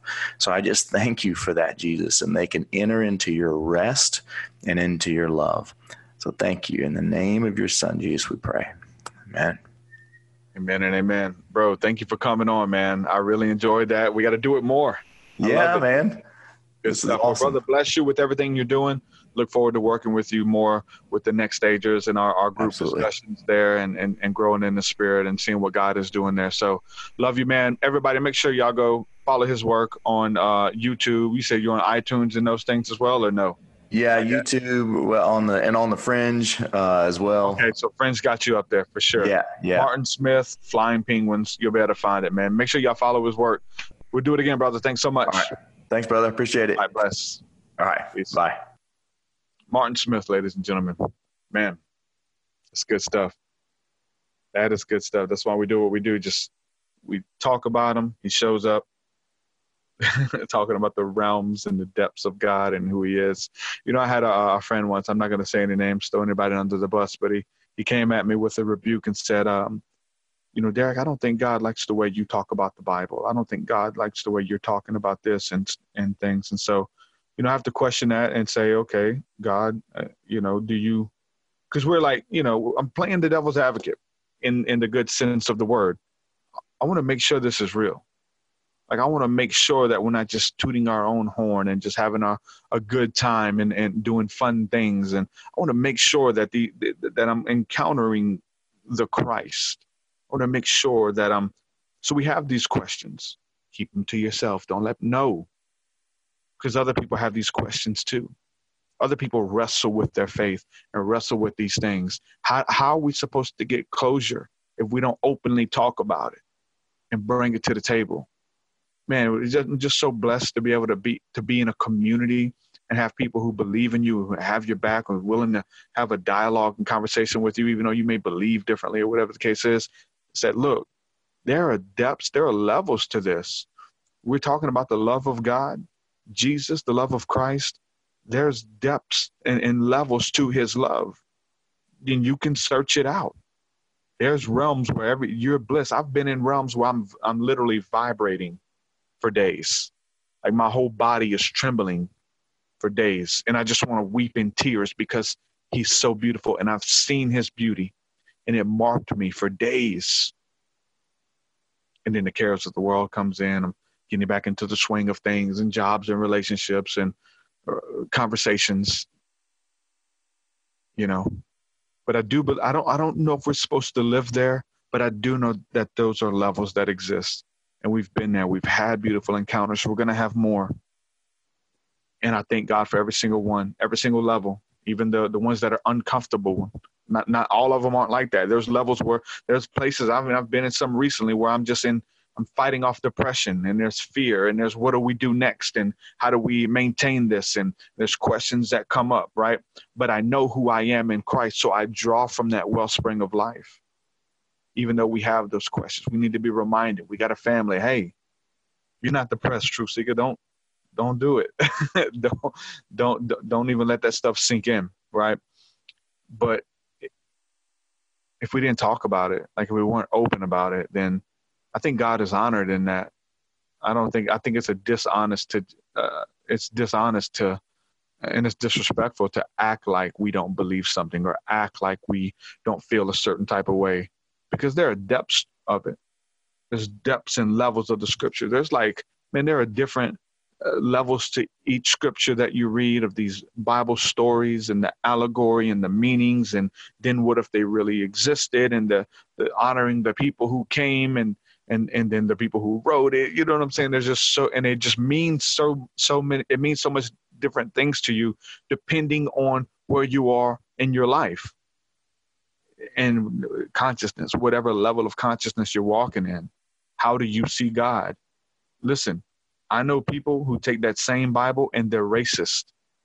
And in their Bible, if you look at my Bible, I have verses highlighted all throughout the scriptures. And it's usually about love and peace, and I will bless you, and you will overcome your enemies, and you are more than a conqueror, and I've created you to do beautiful things.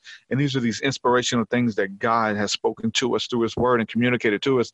And those are highlighted in my Bible. I know people in their Bibles, they have everything that is according to race and slavery and all of these weird, cryptic judgment, and I'm going to bring you into captivity and put you in bondage. And they look for those things. Their consciousness has been seared with that hot iron, and they're only looking for those bad things. And guess what? What we talk about, it's in the mind. Whatever you're looking for, you're going to find. If you're looking for the God who saves, the God who pulls you out of the muck and the mire, the God who will deliver you out of the lion's den, the God who was with you in the midst of the fire, he's there. But if you're looking for this other deity, and you create the God in your own image and your own likeness, man. And I've seen it, and people are doing it. They're preaching. They're on every corner. Fred Phelps, those people. God hates these people. God only loves these people. This is God. That is God. Hear, O Israel, the Lord is one. There's a oneness in God. He is in and through all things. There is nothing exists that wasn't created through him, by him, and for him. And to bring him glory at the end of the day. Whatever realm and understanding you are in, if you're on the outer courts, whether you're going into the inner courts or whether you're in the Holy of Holies, no matter what level you are, where you are, appreciate that, man. But know there's more. And it's because sometimes we get in these levels and we're just reminiscent of the past. Man, I wish I was. We've all said this, man. I wish I could just go back to where I didn't know anything. I wish I can go back when I was ignorant. Ignorance is bliss. I wish I can go back where I didn't question. I I wish I can go back, or it's just easy. No, you don't. You had character flaws still. You had things that you were struggling with still. All of the trials and tribulations and things that have stacked up against you, and persecutions and realms and understanding and questions and confusion, they all exist for a reason, to create something in you, to create character, to create that, to birth in you that pearl of great price, man. You can't buy that with money. It takes time. It takes repetition. It takes going through trials, the loss of friends, the loss of families, the loss of faith, to still hang on and still believe. I'm telling you, it's given unto you a great reward. And for me, I've always said that I think the persecution, and I think the reward for all of this stuff is His presence, man. To be able to be in this level of consciousness where all is bliss. That's our access. We have access to that. We have a birthright to go in, to sit in silence and just be still and know that He is God throughout it all. It's all worth it. Nothing's by chance. Nothing's by accident. Embrace it all and just sit in it, man. Be thankful. I know it's hard to be thankful when you're going through it, or at least when you're done with it. Just look back at it, man. But when you're going through it, I believe that you can just still, ask God, what are you trying to show me? Why am I here? Why are these people doing this to me? What are you trying to do? And I believe the Father will speak to you. I really do. Through signs, through symbols, through synchronicities, through people, through television, through the still small voice. I mean, there's many different ways, through dreams and visions. There's many different ways where the voice of God speaks to us. He's so beautiful. Levels of consciousness, man, that's what it's about, to go through, have these experiences. Again, the meditations that we bring to the table, the music for sure is it creating an awakening and introducing people to new ideas and realms and terms, and they're seeking it out, and they're having life-changing experiences through listening to music. And I'm just glad that I'm able to pay it forward, because it's happened to me. There are artists out there and bands and stuff that create this atmosphere for me to see God in a new light, to see God in a deeper way, to know love in a deeper way. That's what it's about for me, man. So again, man, thank you guys for hanging out with us for this podcast. Thank you guys for supporting the work in any level, anything that you do, whether you're praying for us, whether you're giving words of encouragement, you're part of the community, whether you're able to give financially, like every single level is appreciated, and we need all of them. There is nothing that is just like more needed than the other. We need friends when we're going through this stuff. We need a community. We need a tribe, and we found our tribe and we're building it. So shout out to all of you guys. Discord, make sure you join our Discord server. We have the Thursday night School of the Mystics. If you would like to support financially, Patreon's the best model to do that. And you get access to different levels and tiers and stuff like that. My entire discography of music, you get all that. Patreon.com/TruthSeeker. Man, I love you guys. We're going to do this again, and I really enjoyed this conversation. Peace and shalom, everyone. Your will so much higher than mine, so much higher than mine. Yours so much deeper than mine, so much deeper than mine. Well, that does it for this episode, folks. To hear more episodes of the Truth Seeker podcast, head over to truthseeker.com. And if you're wanting to support the show and get rewards, go to our Patreon page at patreon.com/truthseeker.